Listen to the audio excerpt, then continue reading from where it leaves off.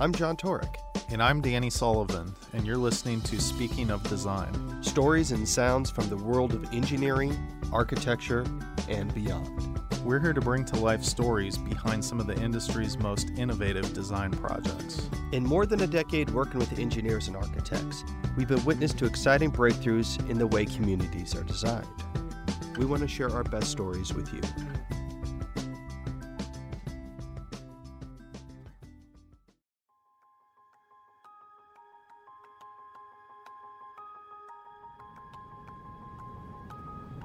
Mommy, look at that big green spaceship down there. What do you see? I see, a diamond shape and squares for the windows. Why do you think it's down there? If you find yourself flying into Atlanta, you too might ask what that bright green mountain is in the urban skyline. Quite literally, it's greener than grass, but in the environmental and economic sense. What you're seeing is the Hickory Ridge landfill. It was there that an environmental engineer with a love for garbage teamed up with a landfill owner committed to environmental change, and together they implemented an idea that's changing how we think about landfills. Engineers have a way of thinking differently. I kind of followed the garbage trucks around on my bike when I was a kid. So I think there must have been some gene there early on that I didn't quite get. But yeah, you know, my Matchbox toys seem to have a preponderance of garbage trucks in them too. So I don't know. But when I first realized it, it was it was in college when I saw this big landfill down in Alachua County, Florida, getting constructed. That's Mark Roberts. He's an environmental engineer with HDR. Now, when we said he liked garbage, he does. He actually made a career out of it. More than 25 years working in solid waste engineering. I caught the garbage bug, I guess, when I was an undergraduate civil engineer, and I went out to see a landfill, and I saw this massive construction project and structure being built, and with different layers of materials and that sort of thing. And building something the size of the Superdome out of dirt and garbage was something that appealed to me, and I've been working on landfill design ever since. That's something I felt just from writing about landfills. It's not just a pile of trash. The planning, engineering, and technology that goes into them is actually pretty interesting. You're right. It's amazing how everything in the world goes into landfills. So that you have the opportunity to capture that stuff or dispose of it properly. And as an engineer, it's very interesting to work out systems that are improved with each generation for environmental protection and cost. Everything we throw away, ever used Kleenex, plastic wrapper, styrofoam, gets carted to one spot in town. What happens to that spot when it's full? This popular place to play fetch in West Omaha is on top of a landfill. You'll find Hefflinger Park near 120th and West Maple. Omaha's first off-leash dog park is also home to lots of garbage. You can't see the waste, but it's easy to see what it's doing to the park. Deep underground, or maybe not deep enough, garbage continues to decompose and compress under the weight of time. This is where Douglas County put its waste from 1967 to 1973. Back then, crews dug out trenches and threw the garbage inside. When a hole filled up, it was covered with dirt. 4 decades later, the trenches are reappearing as the ground subsides. So you heard about how Hefflinger Park transformed from Omaha, Nebraska's city dump into a present-day dog park.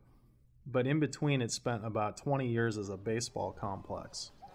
When I was a kid, I remember going to my dad's slow-pitch softball games, and it was your typical softball complex with 4 fields facing out from a central area with bleachers and a concession stand. But as the garbage underneath decomposed, the park started to sink, but not evenly. The flat outfield grass became rolling hills, and the level fences took on a cartoonish wave like they were made out of rope. Eventually, the park just wasn't safe for baseball. but the large fenced-in areas with green grass were perfect for dogs and dog owners alike. So, we tell the Heflinger story for a reason. You see, there are a lot more regulations to properly close a landfill today than there were back in the 70s. But we'll let Mark explain. The old landfills were a lot of times were kind of dug in low parts of a piece of property. It would be a trench and fill method where they would dig trenches and fill it with garbage and then cover it up. So not very efficient filling or utilization of that footprint of the landfill. A lot of burning dumps were around, and you'll still see this around the world, kind of how we were 30, 40 years ago. When time came to close, they just put a couple feet of soil on it, tried to get the grass to grow, and kind of moved on. What has happened, we're still monitoring some of these old landfills. They had contamination, and trying to remediate those or address those issues somehow. So that's kind of where they are now. That's right. It used to be that when you finished filling your landfill with trash, you just poured dirt on top of it, planted some grass, packed up, moved along. It wasn't like anything could go on top of it. You wouldn't have seen houses or, say, a skyscraper, but you didn't have nearly the same obligation to monitor the site after it closed. Since that time, the EPA established the Resource Conservation and Recovery Act, which updated the laws for how we dispose of solid waste and hazardous waste in the U.S. The landfills we're talking about fall under Subtitle D, which refers to what you'd normally think of in landfills: typical household waste, construction debris, agricultural waste, and even sludge from wastewater treatment plants. Anything non-hazardous. So there's more to it when you close a landfill today. Typically, when a landfill has reached its permitted capacity, it is then time to close it with an impermeable liner system that is capable of lasting for many years so as to protect the waste inside and also to contain anything that may be coming out of it, such as landfill gas and that sort of thing. Once the landfill has reached full capacity, the entirety of the hill, the mound, must be properly closed according to EPA rules. You have a 30-year post-closure care obligation to that site as the owner of the landfill. So you have groundwater monitoring wells, you're doing air inspections to make sure that you're not leaking gas. So you have to maintain your landfill. You have to monitor for environmental monitoring of surface water and groundwater and that sort of thing, and take financial responsibility for that landfill for at least 30 years. Whether you think of land as an investment or a resource, 30 years is a long time.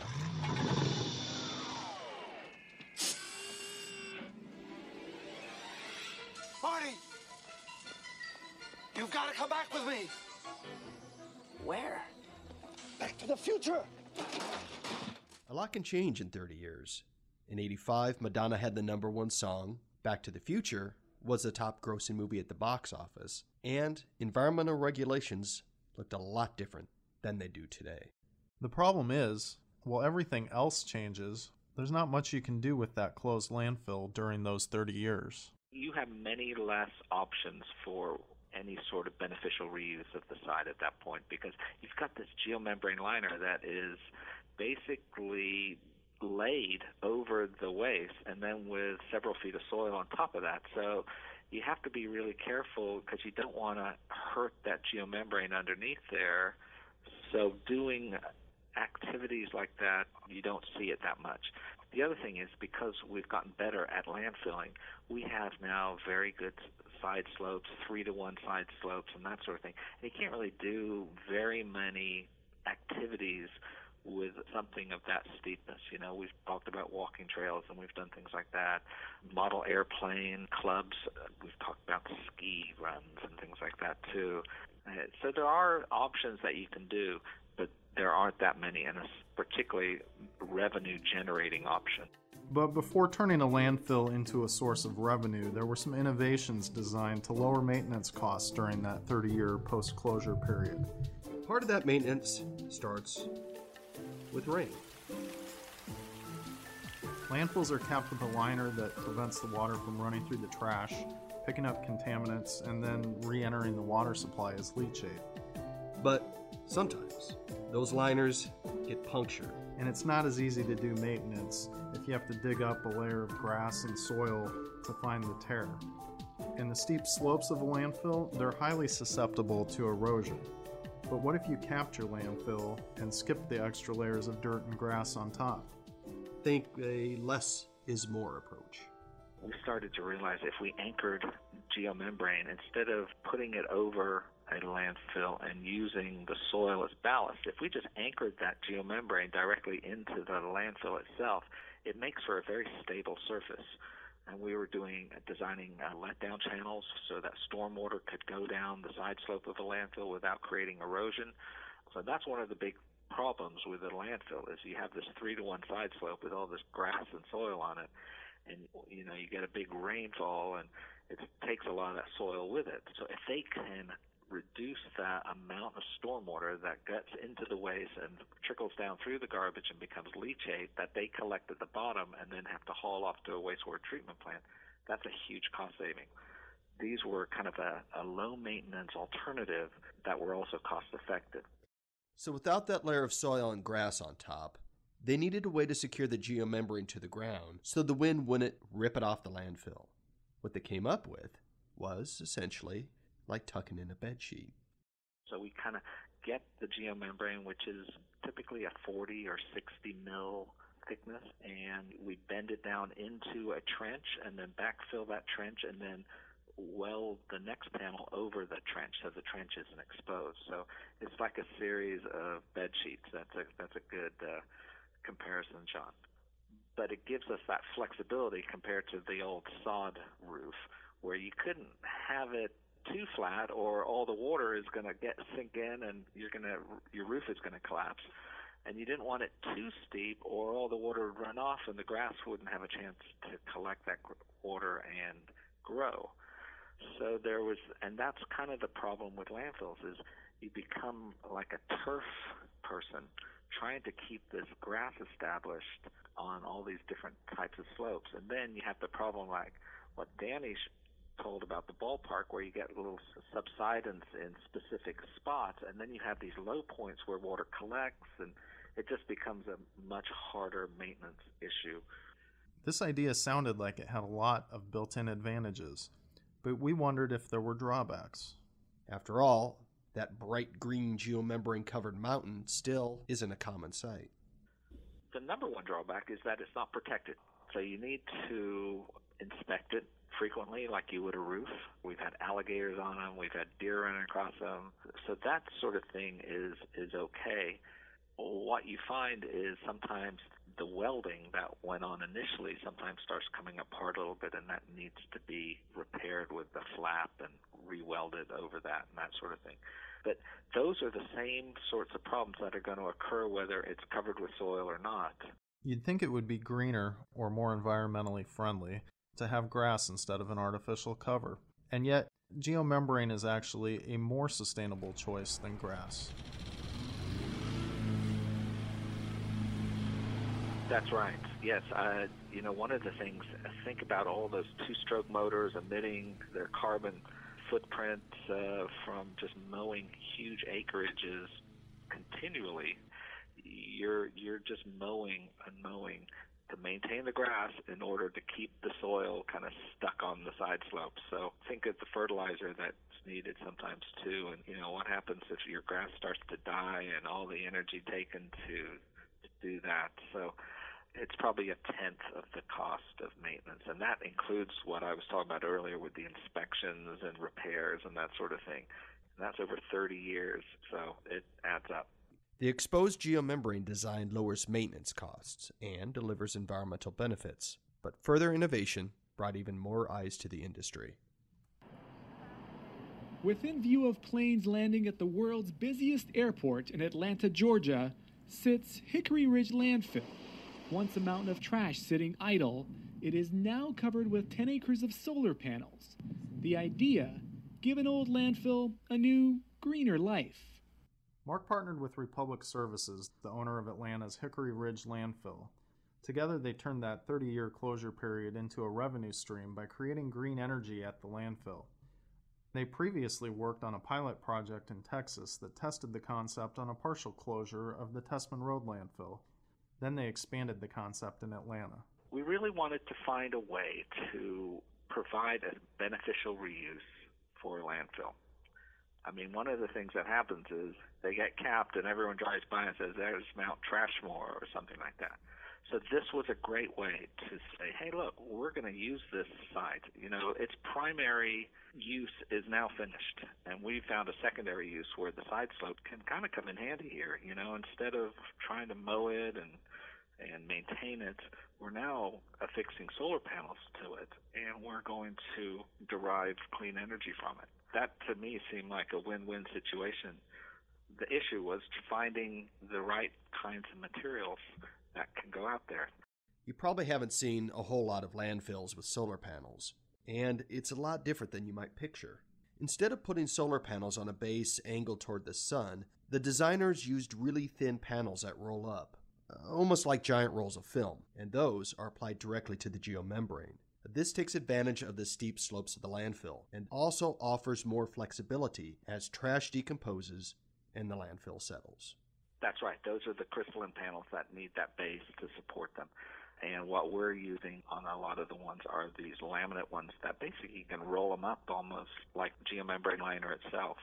One of the things that we do at HDR is we don't specify any particular brand or anything like that. So it's an open specification so that people can bid on it and we can get the lowest cost for our clients. And that goes with the geomembrane too. That's a big deal. With that first partial solar landfill closure in Texas, Mark had to make sure this new technique would still meet all the EPA requirements we talked about a bit earlier, and of course that it would stand up to the weather.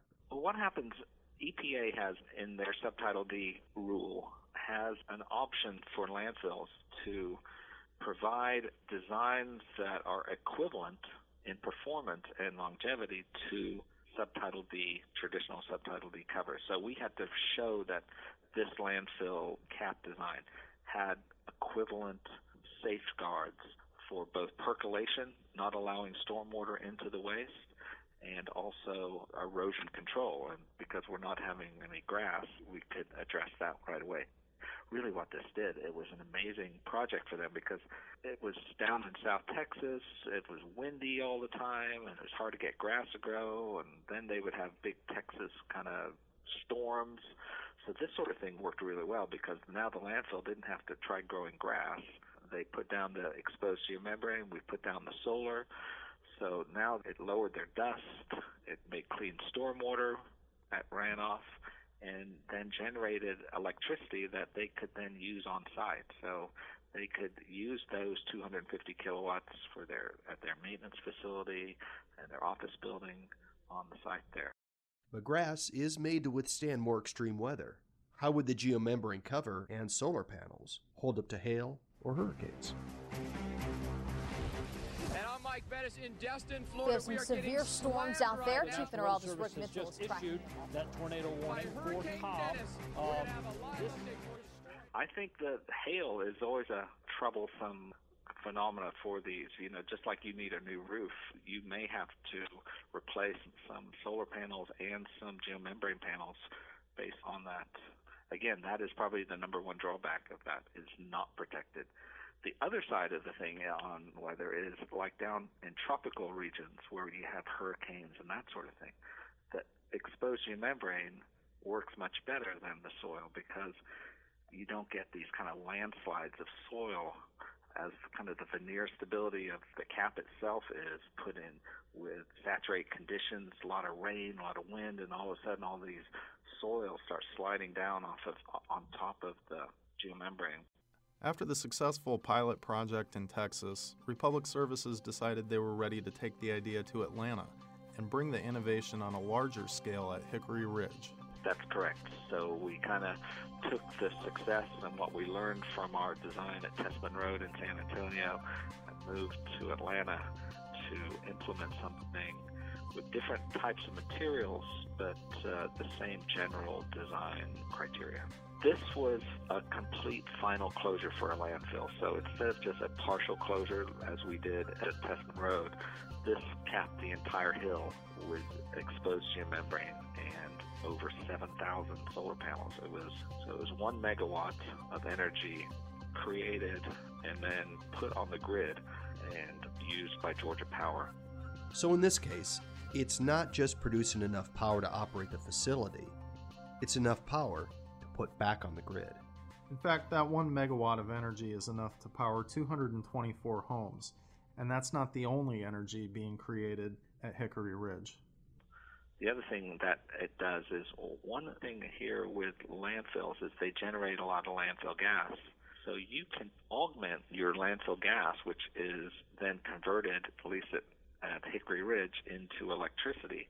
So you're converting the landfill gas to electricity, and now you're also converting solar to electricity. So you can develop a very kind of wide range of different types of renewable portfolios from energy from landfills. While it's clear that generating solar energy creates some revenue, we wondered if the installation cost was a barrier to doing this type of project.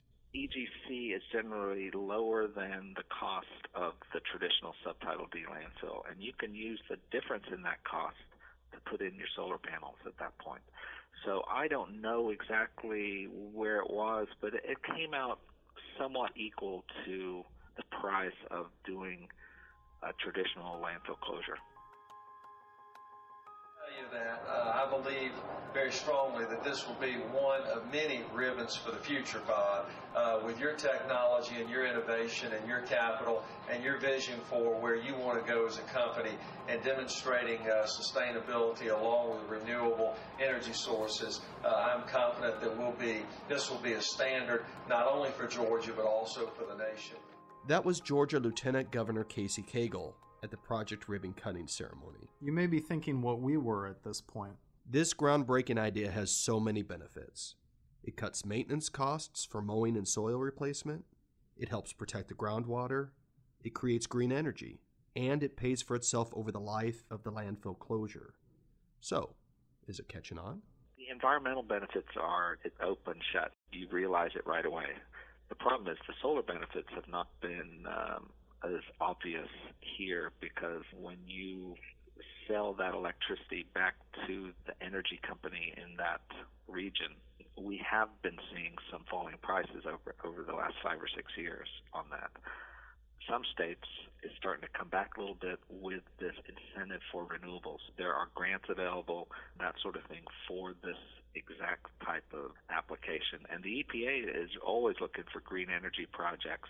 So there's regulatory-wise, you have incentive, and if you can find some financial incentives for the solar aspect, then you're good to go. And though solar energy covers haven't become commonplace, people are talking inside the industry, but also people who've seen them, including people flying into Atlanta. Is that a spaceship? You know, when you fly into Hartsfield-Jackson in Atlanta, and it's right in the flight path as you're landing, you'll see it like 30 seconds, 20 seconds before the wheels hit the ground there.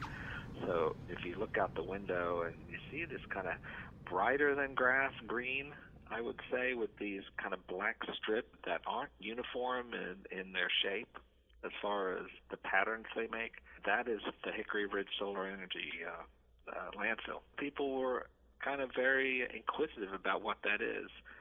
I've heard things.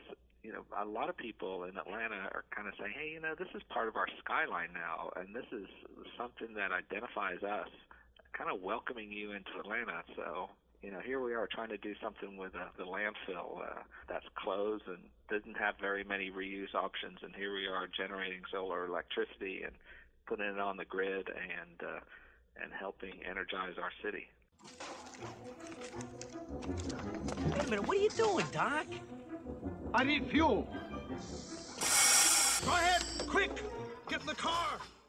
Who knows where we'll be 30 years down the road? Will we have cars running on trash? Will there even be landfills? The post-closure period will be over at Hickory Ridge. What will the future hold for that? Hey, Doc, you better back up. We don't have enough road to get up to 88. Roads? Where we're going, we don't need roads. So what it does, it gives them this 30-year period now of they've saved money from the installation, they're saving money on the maintenance, they're generating some revenue from the solar.